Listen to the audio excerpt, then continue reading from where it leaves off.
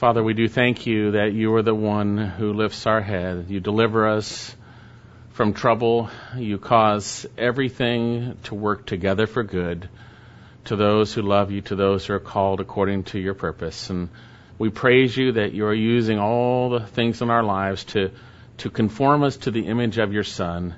And I thank you that you draw us close through different situations that we might be ready to hear your word and allow your word to work in us. And so I thank you for this morning that we have come together to look in your word. I pray that we would be attentive, that we would not allow ourselves to be distracted, but that you would be glorified in our response, that we would leave understanding and then being able to do what you want us to do by your power and strength. We pray this in your precious name. Amen. Amen. Well, throughout Scripture, God likens us, the body of Christ, to a building built on the foundation of the apostles and prophets, the Word of God, ultimately built on the cornerstone, Jesus Christ.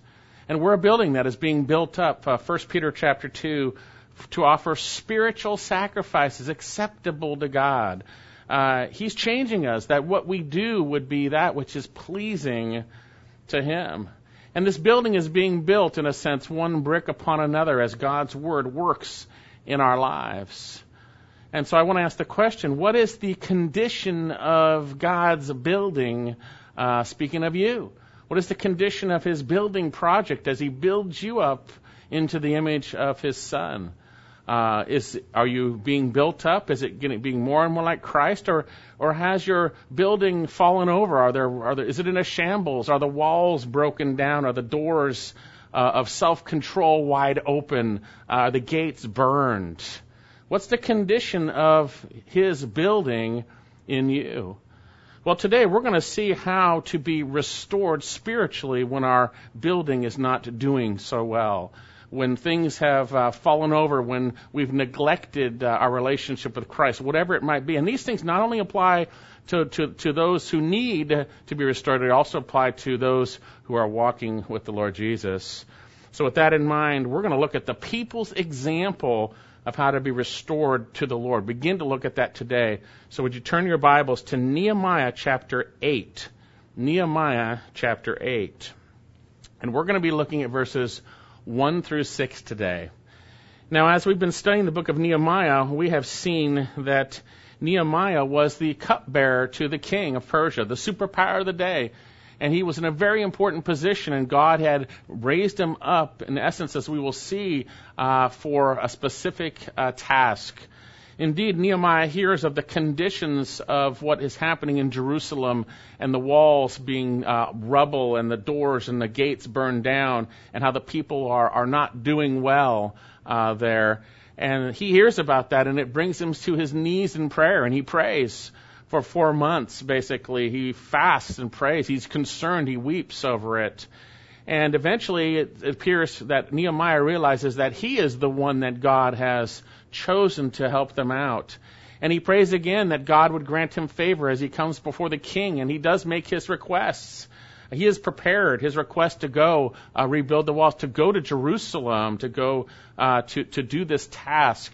And he is wise in how he does so. He gets permission and letters. He gets letters for the king's force to get the supplies he needs.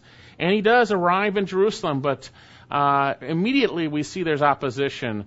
Tobiah and Sanballat, those evil men, hear about it, and it is a great evil to them that someone would come to help the Jews. And so we see that he does come, and he looks around, and he scouts out what is needed. He doesn't tell anybody wisely. He scouts out and sees what's needed. And he goes to the people. He shares how God's good hand has been upon him. And within that, he encourages the people to arise and build. And they do. And they do. And we see then a summary in chapter 3 of how everyone works together to build this wall, to build it up. And they do. But then we come to chapters 4 through 6, where we see and gain insight into the opposition that has formed satanically through men to thwart the Israelites, to cause them to be discouraged, to give up on the work. And we see that, first of all, they were ridiculed, and then they were threatened. They were tempted to fear. He was tempted to sin. All these different plots and plans by the evil one through those evil men. But Nehemiah kept turning to the Lord, and God was gracious to deliver them.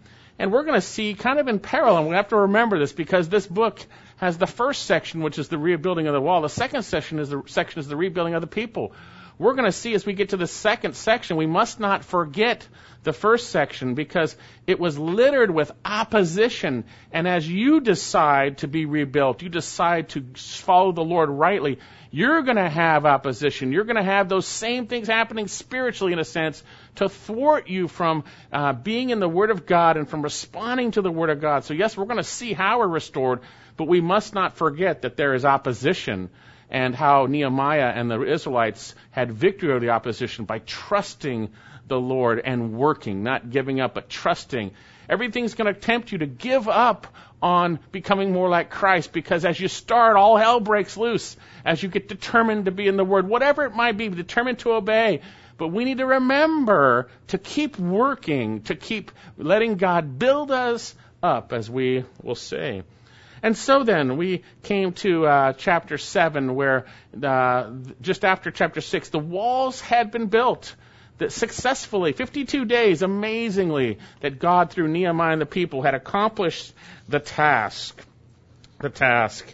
And so we came to chapter 7, where Nehemiah, within a few days of the wall being completed, appoints leaders for Jerusalem. And he makes these statements concerning that Jerusalem was vast, but yet there were not many people there, and not many people living in houses there. And the implication was there needed to be Jews in that city, which was now had the walls rebuilt, the Lord's city. And so he was prompted by the Lord to look at the genealogies of those who had originally came, and we saw that in the rest of Nehemiah chapter 7. And now we move to Nehemiah chapter 8, where we're going to see specifically how the Lord restores His people. How He restores His people. Nehemiah chapter 8, and we're going to see through the example of these people. And we'll just start to take a look at it today. Nehemiah chapter 8, and all the people were gathered as one man at the square which was in the front of the water gate. And they asked Ezra the scribe to bring the book of the law of Moses, which the Lord had given to Israel. Then Ezra the priest brought the law before the assembly of men, women, and all who could listen with understanding. Remember that, by the way. On the first day of the 7th month. And he read from it before the square which was in front of the water gate, from early morning until midday, in the presence of men and women, those who could understand, again, that phrase. And all the people were attentive to the book of the law. And Ezra the scribe stood at a wooden podium which they had made for the purpose. And beside him stood Mattaniah, Shema, Ananiah, Uriah, Hilkiah, and Maaseiah, and at his right hand, and Pedadiah, Mishael, Malchiah, Hashum, and Hashbaddanah, and Zechariah, and Meshullam on his left hand. And Ezra opened the book in the sight of all the people, for he was standing above all the people. And when he opened it, all the people stood up. Then Ezra blessed the Lord, the great God, and all the people answered, Amen, Amen. While lifting their hands, then they bowed down low and worshiped the Lord with their faces to the ground. Now that's what we're going to look at today, but I want to read past this just for context for us up to verse 12. Also, Yeshua, Bani, Sarabiah, Jamin, Akbub, Saphbethai, Hodiah, Maaseiah, Kalita, Azariah, Josabad, Hanan, Pelaliah, and the Levites explained the law to the people while the people remained in their place. And they read from the book, from the law of God, translating to give the sense so that they understood the reading. Note that. Then Nehemiah, who was the governor, and Ezra, the priest and scribe, and the Levites who taught, notice that, the people said to all the people, This day is holy to the Lord your God. Do not mourn or weep, for all the people were weeping when they heard the words of the law. Then he said to them, Go, eat of the fat, drink of the sweet, and send portions to him who has nothing prepared, for this day is holy to our Lord. Do not be grieved, for the joy of the Lord is your strength. So the Levites calmed all the people, saying, Be still, for this day is holy. Do not be grieved. And all the people went away to eat, to drink, to send portions, and to celebrate a great festival, or literally a great joy. That's really a better translation, a great joy, because they had understood the words which had been made known to them. Do you see a theme here? Certainly do. Understanding the truth. Understanding, as we'll see later on, responding and then doing what God wants them to do. So as we begin here, we see that Nehemiah turns to the spiritual rebuilding of the people. And so how is this done? How is this done? Well, we're going to see it is through God, through His Word, rebuilding us, that we would be those who glorify Him. But how are we restored? Notice from their example, the first thing that we're going to see, we must have a desire to be taught the Word and then gather together. And we must have a desire to be taught the Word from those who God has ordained to teach it to us, as we will see.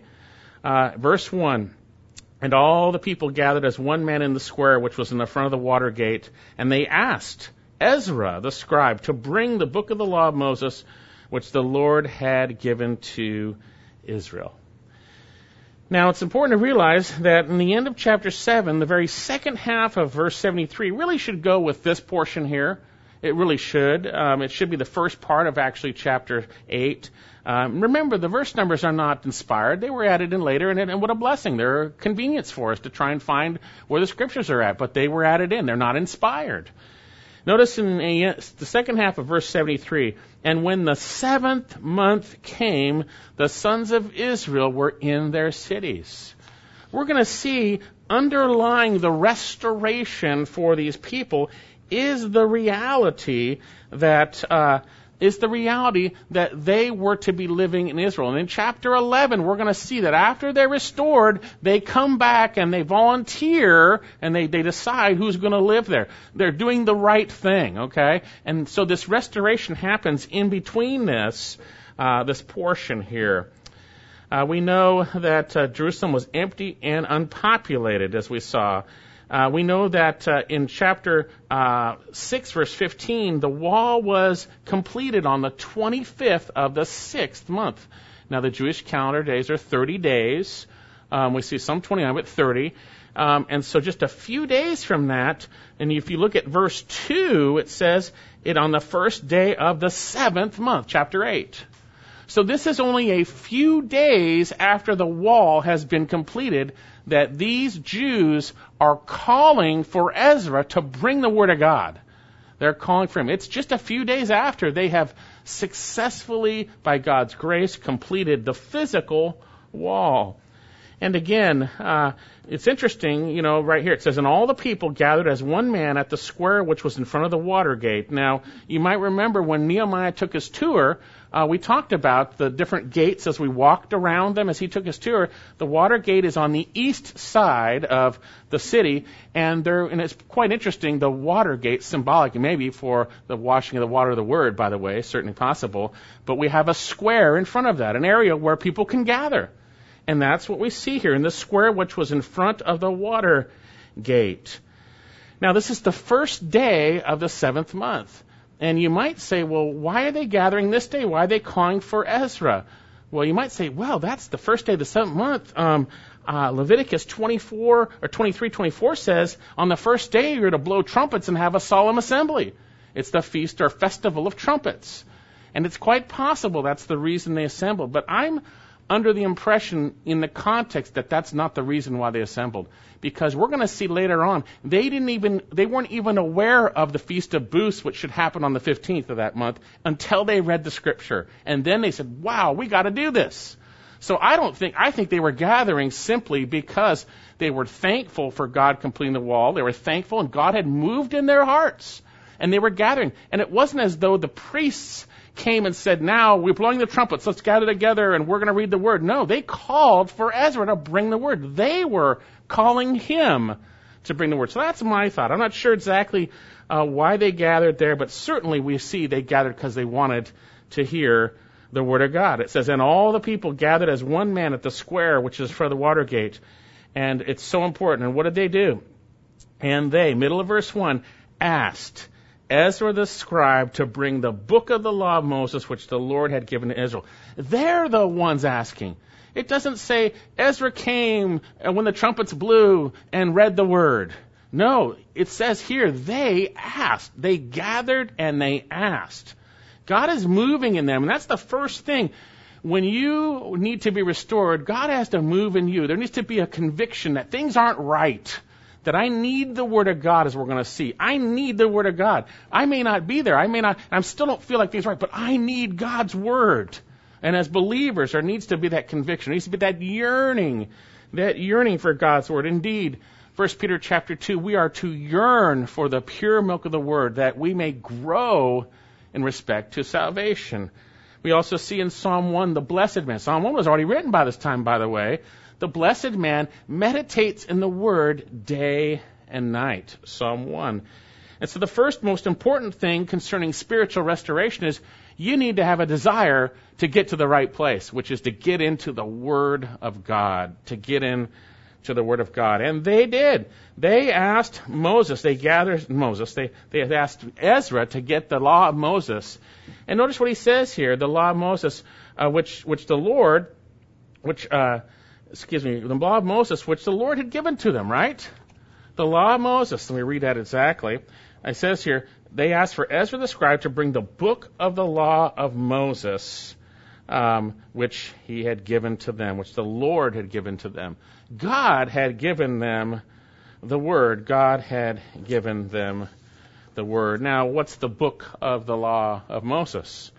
Well, that's what we call the Pentateuch, and that means 5. It's the first 5 books of the Bible: Genesis, Exodus, Leviticus, Numbers, and Deuteronomy. And it is the Lord who gave that to Israel. He gave physically the laws we saw in Sinai, but he also gave through Moses Genesis and these other books that Moses wrote, inspired by the Spirit. God gave it to them. When someone says, oh, that's just what Moses wrote, well, no, God gave it to them. God gave them his word. We see that in this passage. This passage proves that God's word, at least the first 5 books we see later on in 2 Timothy, all scriptures inspired, but these first 5 books are God's word, which he gave. And so then, he says here, that the Lord had given. And so they were gathered together, and they're calling for Ezra to bring the word of God. To bring the word of God. So who is this Ezra person? Who is Ezra? Well, first of all, he was a priest, verse 2. And we'll see, verse 1, he was a scribe. He was a scribe. The term scribe in general spoke of a distinguished professional in a sense. One who performed duties that might be associated with lawyers or the government or taking notes, whatever that might be, a scribe. It makes sense, like, someone who scribes things or whatever it might be. But concerning religiously, it came to speak of someone who was an expert in the law of God.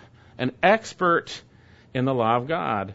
And some 14 years earlier, we see that Ezra was granted permission by King Artaxerxes, and he brought 2,000 or so with their families to Jerusalem, along with treasures to fill the temple that they had received from King Artaxerxes, and also with the authority to establish the law and the scripture as their authority.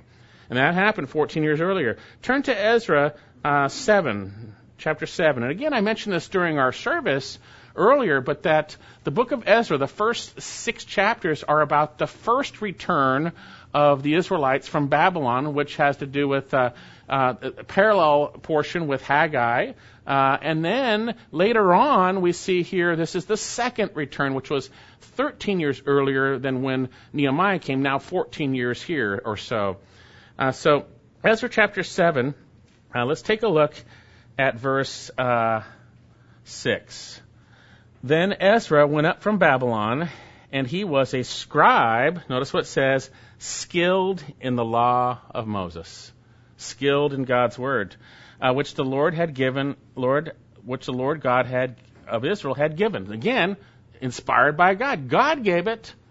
And the king granted him all he requested because the hand of the Lord his God was upon him. Isn't that great? That is so great. And some of the sons of Israel and some of the priests and Levites and singers and gatekeepers and the temple servants went up to Jerusalem in the 7th year of King Artaxerxes. And he came to Jerusalem in the 5th month, which is in the 7th year of the king. We're going to see these Levites later on teaching the word of God too.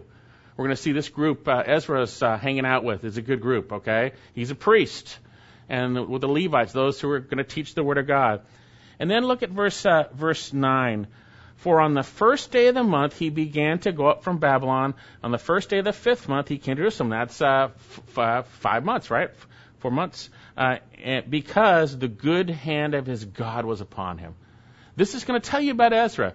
Ezra makes the request to do what's right, to go to Jerusalem, to reestablish the temple in a sense. You know, the temple had been rebuilt, but it wasn't functioning the way it should.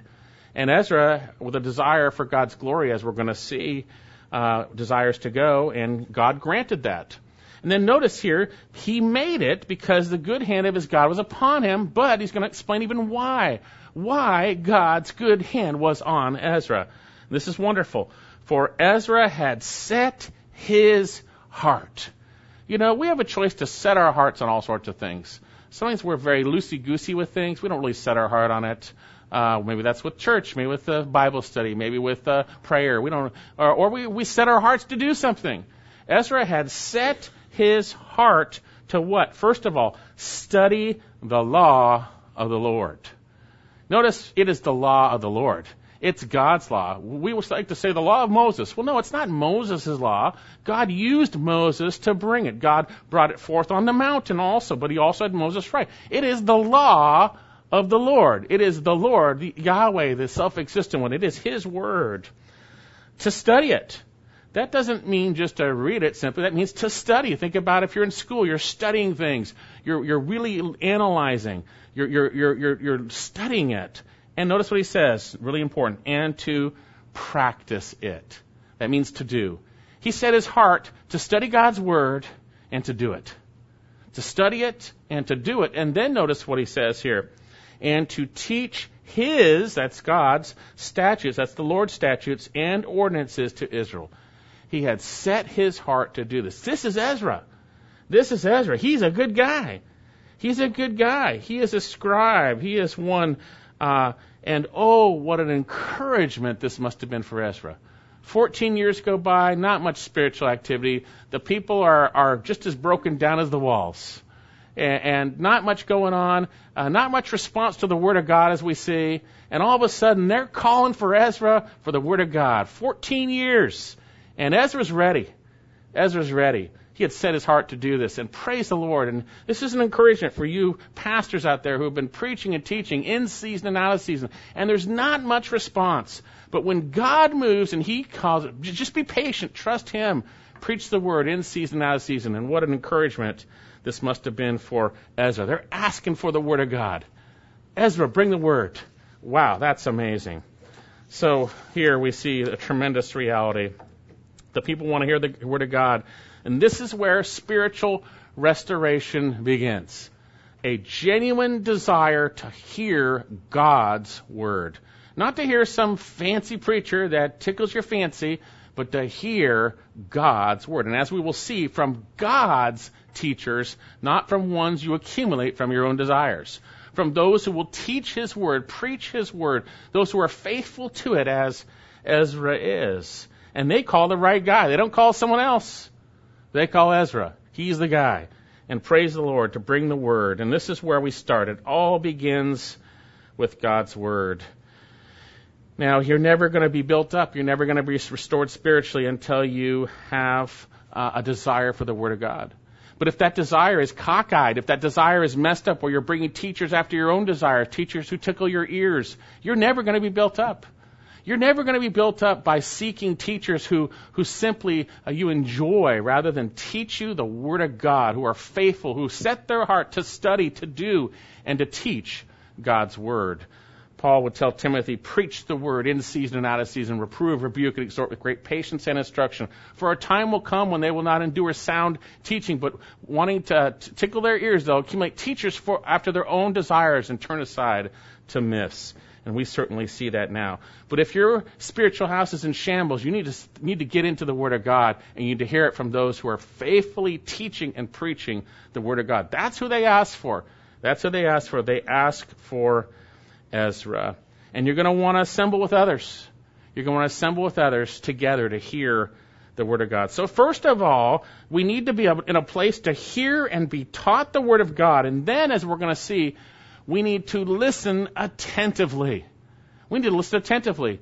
You know, all hell breaks loose when church is starting to distract us from everything. Oh, what's that noise? The music's too fast. The music's too slow. I'm being distracted. What are they wearing? What's that noise? Oh, it's a pen clicking. There's all kinds of things happening, right? Or there's so much stuff going on in our heads. All hell breaks loose to distract us from being attentive to the Word of God. And we're going to see from their example, when they were being restored, they were attentive to the Word of God. And there's some preparation that was involved in being attentive. There was some preparation that we need to learn from, Back to our passage. And all the people were gathered as one man in the square, which was in front of the water gate. And they asked Ezra the scribe to bring the book of the law of Moses, which the Lord had given him.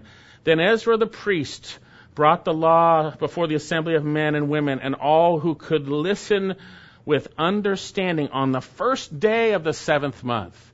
He brought it before them. And this is, I believe, as we're going to see, verses 1 through 3 are actually a summary, because he's going to talk about, in verse 3, reading it from morning till midday.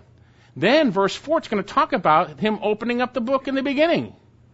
So verse 4 is really an explanation going on of what happened in the summary.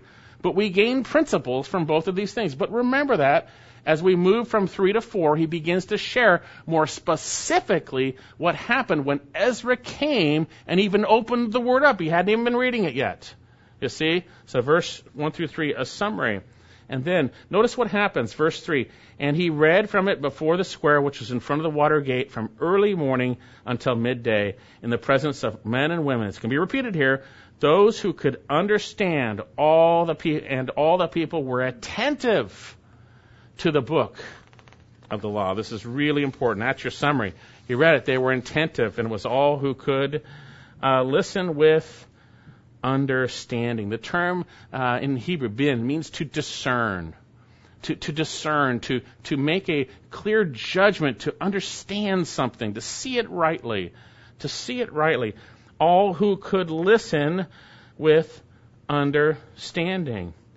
You see, that's, we have this principle here for our church, that our services, preaching and teaching, happen, and the Bible says, are for those who can listen with understanding, who can listen. Now, that's not speaking of small children.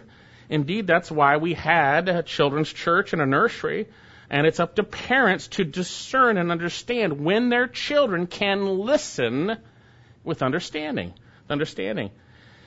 Now, we understand when a church is small, we don't have some of those opportunities for children's church or whatever it might be. And there might be children that need to be in the service. But we need to remember and be careful that we don't train them by virtue of having them here to ignore things. They come in because they're not paying attention because they can't understand. We've got to be careful we don't train them. And that's why even in our startup, in our plant here, eventually we will have that children's church and that nursery so that those with understanding can be in here listening to the Word of God. Okay? That's what we plan to do. And so here we see it's listening with understanding. And so then, how does God restore us spiritually?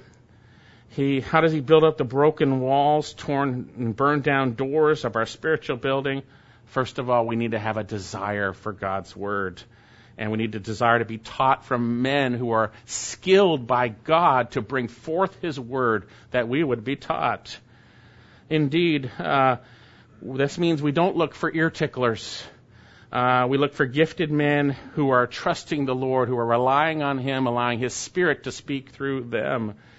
Indeed, Paul told the Corinthians in 1 Corinthians 12, in terms of the authority of gifts, the level of the authority of gifts. He says in 1 Corinthians chapter 12, we find that here. And God has appointed, verse 28, in the church first apostles, second prophets. Now we had that foundation laid, no more apostles and prophets. It's been laid, the foundation of apostles and prophets, Ephesians 2. And third, teachers. Teachers. We know from 1 Thessalonians chapter 5 that we are to appreciate those who diligently labor among you, who have charge over you in the Lord, and give you instruction. There are those who are to instruct you, or literally to nuthoteo you, to exhort, to place into your mind. We know from 1 Timothy chapter 4, verse 13, Paul tells Timothy, until I come, give attention to the public reading of Scripture, to exhortation, and to teaching. Give attention to that, Timothy. We know from Ephesians chapter 4 that he gave some as apostles, verse 11, some as prophets, some as evangelists, some as pastors and teachers, for the equipping of the saints, for the work of service, to the building up, there you go, of the body of Christ, until we all attain the unity of the faith, that's in Christ, and the knowledge of the Son of God, to a mature man, to the measure of the stature that belongs to the fullness of Christ. We know from 2 Timothy chapter 4, Paul says, I solemnly charge you to Timothy in the presence of God and of Christ Jesus, who is the judge. And that's after saying all Scripture is inspired by God. It's all Scripture that's profitable and sufficient, and that we be adequate for every good work. He says, who is the judge of the living and the dead, and by his appearing in kingdom. Preach the word, be ready in season and out of season, reprove, rebuke, and exhort with great patience and instruction. If that's not happening to you in church, you are in the wrong church. We need to be reproved. We need to be exhorted. We need to be instructed with great patience and instruction. And he says here, for a time will come when they will not endure sound doctrine. This is they. That's not you guys. That's they. Not endure sound doctrine. But wanting to have their ears tickled.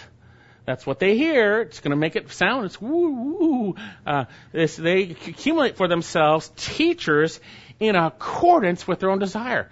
And this is what I'd say to you. If you're looking for a church, you better not do this. You better not look for a teacher according to your own desire. You better not. You better look for someone who preaches the word in season, out of season. Those who are faithful to their calling by the power and strength of the Holy Spirit, by the Lord in them. Teachers according to their own desires will turn away for their ears from the truth and aside to myths. Hebrews chapter 13, remember those who led you, these are the leaders, who spoke the word of God. The word of God, that's what they did. That's what they did.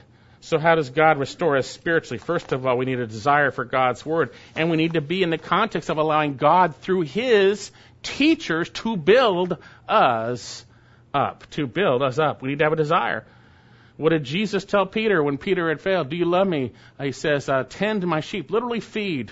Shepherd my sheep, and then literally feed my sheep, Peter. That's what you should be doing, Peter. You see, because it's the feeding of the Word of God that protects the flock from things. It's when the flock is fed and sees the Lord rightly, it's protected from those evils of false teaching, whatever it might be. So we should have a yearning for the Word of God, and that yearning should not just be simply, I want to hear the Word. It needs to be followed up with being in the right place. Ezra, bring the Word and teach us. We need to have that heart. We need that heart. And if you don't have a church to go to that does this, get into another church. And if there isn't another church in your area, move.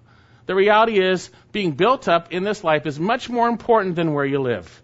Be in a church that builds you up, that grows you in the faith, that you're focused on Christ. We need to be built up. And the Israelites had the right view. But secondly, not only do we need to be in a good church, being built up with the Word of God, not only do we have to have a desire for it. That's not enough. We need to listen attentively. There's a lot of people in very good churches who are not listening attentively, who are not coming to a right understanding that changes their lives. They may be there, but there's something in the way. And we're going to see that we need to listen attentively. Verse 3, back in Nehemiah chapter 8. And he read from it before the square, which is in front of the water gate, from early morning until midday, in the presence of men and women, those who could understand. That's that principle. And as we grow here in this church plant, we're going to do that. That's our desire, right? Those who can understand. And all the people were what? Attentive to the book of the law. Now they read it for quite a while here. Quite a while. From early morning means dawn, really, from the first light to midday. That's a long time. You know, I find people have a problem if the sermon goes late at times, you know. The reality is we should be so enthralled with the Word that we're just absorbed. And I'm so blessed at times where I don't know how long it's gone, and people, then I see how long, I say, whoa, that was long, and I go, I didn't know that. The reality is we're just in the Word, and we're being blessed by it. Being blessed by it. Acts chapter 15, verse 32, and Judas, this is a good Judas, and Silas, that's Sylvanus, also being prophets themselves, encouraged and strengthened the brethren with a lengthy message. If you're a pastor, you like that, right? You like that. Lengthy message. So here, all who could listen with understanding, and all the people, end of verse 3, were attentive. This is a summary. We're going to see in a moment why they were attentive and how they were attentive. This is a summary. They were attentive. It literally, you might have that word in italics. It literally could say it this way.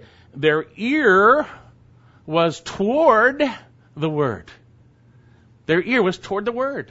You know, it's not towards the pen clicking. It's not towards the machine blowing the air in here. There's all kinds of distractions, but their ears were towards the Word. They were attentive to it from morning to midday. You know, sadly, we have those who don't want to be in the Word of God. They may be tempted to think, oh, it's to this, too much, or that. That tells you your heart's not right. Tells you your heart's not right. You know, we're going to see in a moment that we need to see God's Word rightly. When we become politely bored with God's Word, we're in a troublesome spot because it is actually the Word of God. It is God's Word. And we should have an expectation coming to church. We should be thinking in advance. God is going to speak to me, not through the pastor, but through His Word. He's going to speak to us through His Word today. It's a very important time. And so they were attentive. But sadly, we have a society of wicked pastors and who cater to worldly Christians and non-believers who can't endure sound doctrine, so they shorten their sermons. I was checking a church of some people who are looking around for a church. I was looking at it. The sermon, 23 minutes or so. That's not, I'm sorry, that you can't teach the Word in that little of time. It's just not enough time. Something's wrong if that's all you can endure is 23 minutes once a week. Something's very wrong. Judas and Silas, among them being prophets, encouraged and strengthened the brethren with a lengthy message. And now if the message is really long, we do not have the Apostle Paul here in case you fall out the window, right? You guys remember that from Acts? Guy fell asleep and fell out, right? But the reality is we need to have a desire to attentively listen to it. If we don't listen attentively, we're not going to be built up spiritually. And maybe that's just why you've been in a good church or whatever it might be for a long time and you're not being built up. You're not attentively seeing it as what it really is and seeing that God might change you and make you more like His Son. They were listening literally with intent. Look at, it's interesting, all who could listen with understanding. Verse 2, listen with understanding. Verse 3, with understanding. Verse 8, and they read from the book of the law, translating to give a sense that they would understand the reading. Verse 12, and all the people went away to eat and drink and send portions and to celebrate the great festival, as we'll see, the great joy, because they understood the words which had been made known to them. Verse 13, then on the second day, the heads of the fathers of the households and all the people, the priests and Levites, gathered to Ezra the scribe that they might gain insight into the words of the law. You know, you're never going to gain insight, you're never going to understand unless you're attentive. Unless you're attentive. It is so important. It is so important. And as we're going to see, this means you need to prepare your heart to hear the Word of God. You need to teach your kids. It's a holy time. You teach them this is an important time. We're coming to hear God's Word. We're coming to hear God's Word. Same thing when you come to the Word by yourself and you look at it. It is God's Word. It is God's Word. We need to learn to be attentive. We need to learn and prepare for all of those satanic distractions. It's going to come. It's too hot. It's too cold. What are they wearing? All these different things. The pen clicking. It's going to happen. The audio is too loud. The sound is not. We need to focus our hearts on worshiping the Lord and not being distracted. Not being distracted. Personally, we got to make that choice. We got to make that choice. So not only do we need to have a desire for the Word, we need to listen intently with a desire to understand. To understand. So now with this summary, they were listening with intent. But now he moves to the specifics, which we're going to see reveal the preparation that we need to have in our hearts to listen intently and to understand. There's some preparation that needs to go on in our hearts. Verse 4, and Ezra the scribe stood at a wooden podium which they had made for the purpose. And beside him stood, and I'm going to hash these names up, but we'll give it a try. Mattithiah, Shema, Ananiah, Uriah, Hilkiah, and Maaseiah on his right hand, and Pedadiah, Mishael, Malshiah, Hasham, and Hashbadanah, and Zechariah and Meshullam on his left hand. These guys are up there. These are probably Levites, by the way. Some of them are, we'll see later on. Those who would actually help explain the Word of God to the people. This is a full-on teaching time, an explanation time. Praise the Lord.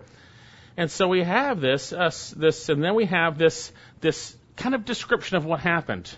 Verse 4, and Ezra the scribe stood at a wooden podium which they had made for this purpose. Now, we're going to see in the next portion that he was standing on a platform. He was above everyone so that they could see him. And this is why we do this in church. That's why we have a platform, so that everyone can see the person teaching the Word of God. Now, there's also interesting, some say that's what that word podium means, but that's really not what it means. The word podium means tower. And it's my belief, and it's others' beliefs, that that's speaking of like a pulpit. He's on an elevated platform with a podium, with a tower. And that's how he is bringing forth the Word of God. And that's kind of where we get our practices in the sense of having a pulpit on a stage in a sense, or whatever it might be. We see this here in Nehemiah. And Ezra, the scribe, stood at a wooden podium, which they had made for the purpose, and besides him stood all those guys, okay? And notice verse 5, and Ezra opened the book in the sight of all the people, for he was standing above all the people when he opened it, and all the people stood up. Here we're going to see something, our first clue into how to be able to listen intently. We need to have a honor and respect for the Word of God. These people who had not been so honoring the Word, I believe, their hearts were being changed. They came expectantly, as we're going to see, to hear God's Word. They all stood up. They stood up when Ezra opened the Word of God. Now, we have in our churches these days, mostly a lot of Baptist churches, that they'll say, stand for the reading of the Word, and they'll stand and they'll read a passage and they'll all sit down. Well, here we're going to see they stood for when he opened, but then after he prayed, they all bowed down. And they were obviously sitting the entire time from the light to the noonday when he was reading the Word.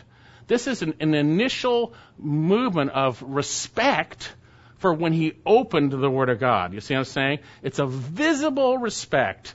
And that's where I think we come very short, where we do not see God's Word for what it is. We kind of take church lightly. Oh, go to church, yeah, okay, great sermon, whatever, bad sermon. We are coming and gathering and assembling to hear the Word of God. It is really important. It is really important. And if we don't have that view, it's God's Word, and that's what He uses to change me, then we're not going to be attentive. We're not going to hear, and we're not going to understand. And maybe that's your problem, why you're not growing. In 1 Thessalonians chapter 2, verse 13, the Apostle Paul praised God and thanked Him because the Thessalonians, in their salvation, received the Word, not as the Word of men, but the Word of God, which it really is the Word of God, which performs its work in you who believe. Now, we all did that when we were saved, but we can kind of start to lessen it. We hear, okay, and I've heard of stories that people say, why does he not go to Bible study anymore? Well, he knows all that already. Wait a second. The reality is, yes, we can know a lot. We can know a lot of the Word of God, but it's still God's Word. And it's still powerful. We need to have a reverent respect for it. I'm not saying a rote ritual for it. Now, I'm not saying those who stand for the reading is a rote ritual. It can become that, certainly. But if you're going to do that type of stuff, read the whole passage. Maybe do the whole thing, raising the hands and going down on your knees. So we need to be very careful, because this is really a heart issue. And secondly, we need to be careful not to judge others in where their hearts are at. We don't know. We don't know that. So let's just learn for ourselves here. So first of all, when he opened it, the people stood up. This is where our hearts need to be. Our hearts need to stand up. When the Word of God is being read, when we're going to hear it, they need to be attentive. Attentive. When something important happens that you have respect for, the president enters the room, dun, da, da, da, da, that's not that song, but everyone stands up. There's an attention. There's a respect. This is a visible sign of respect from the people for the Word of God. And we've become politely bored with God's Word at times. We've taken it for granted. We throw our Bibles here and there. I'm not saying we worship the Bibles, but it's God's Word. We need to respect God's Word. We need to have a raised view of it, what God does with it. We saw back in 2 Timothy 3:16 that God uses all Scripture, that it is His Word breathed forth from Him, and He uses it profitable for teaching, for reproof, for correction, for training in righteousness, that the man of God may be continually adequate, having been fully equipped. It's really important, and we see that here.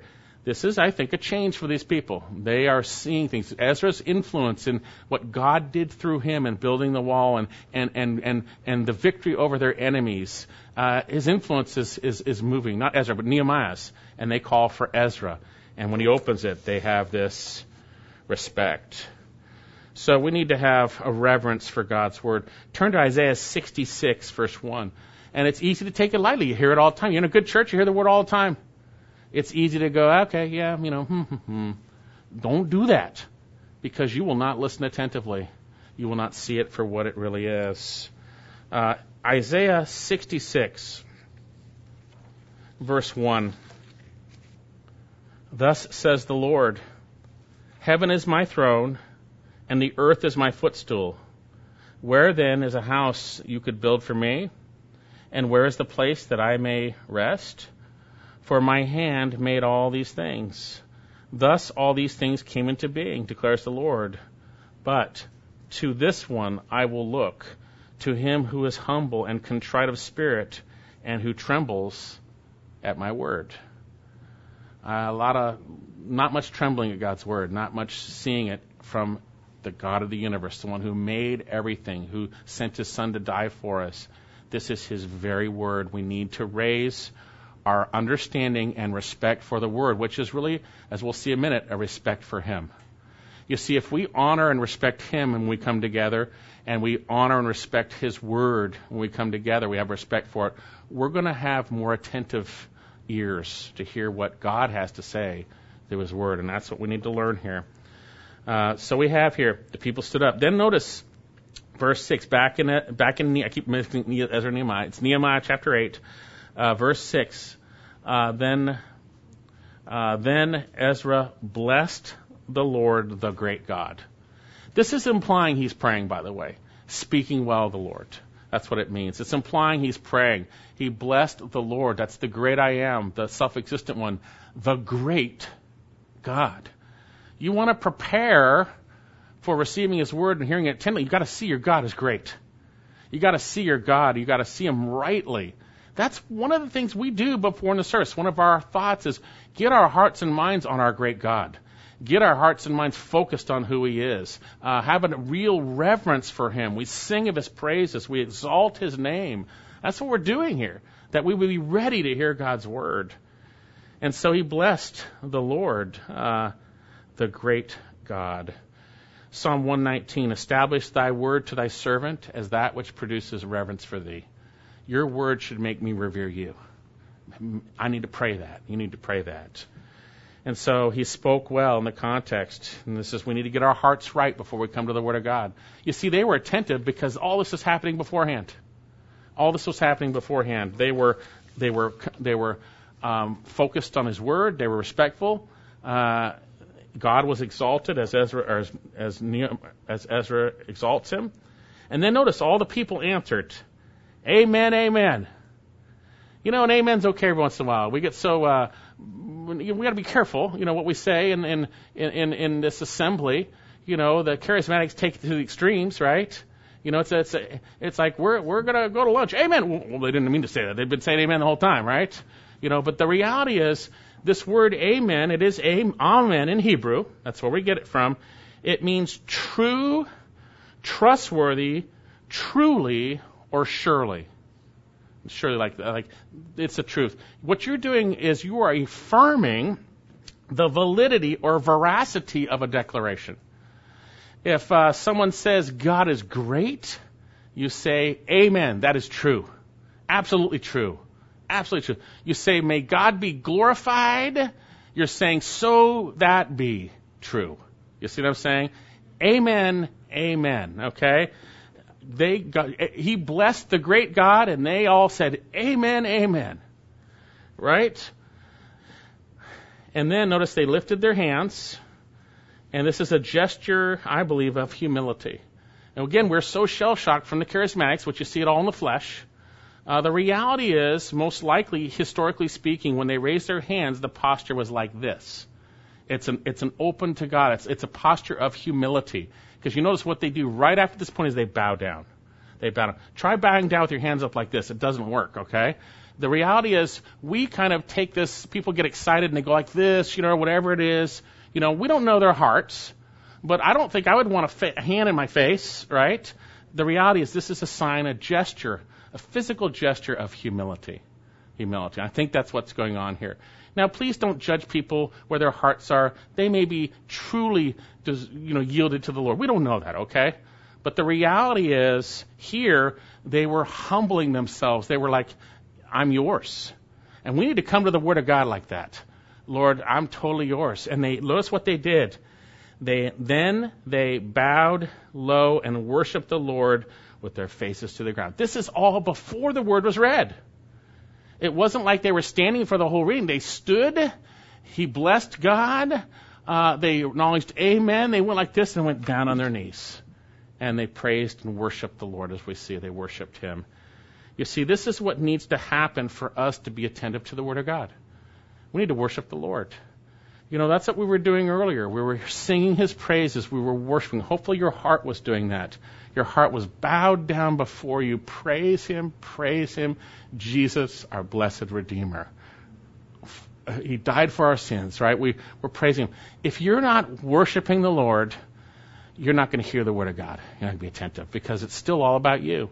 And you know what? That's why some of these churches are so bad, because all their worship is geared towards how you feel. It's a rock concert for you, rather than praising Him and worshiping Him from a heart that is bowed down before Him. That's the way we need to come to the Word of God.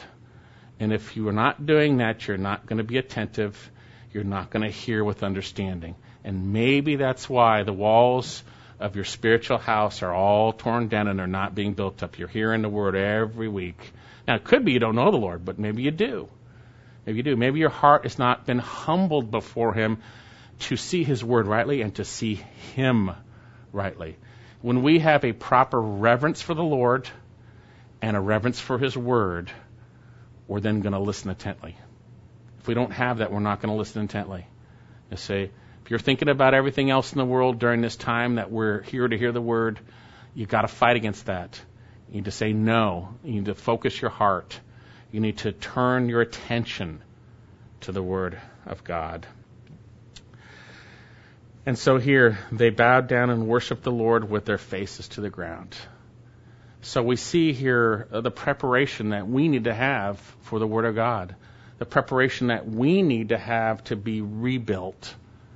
First of all, we need to have a strong desire for His Word.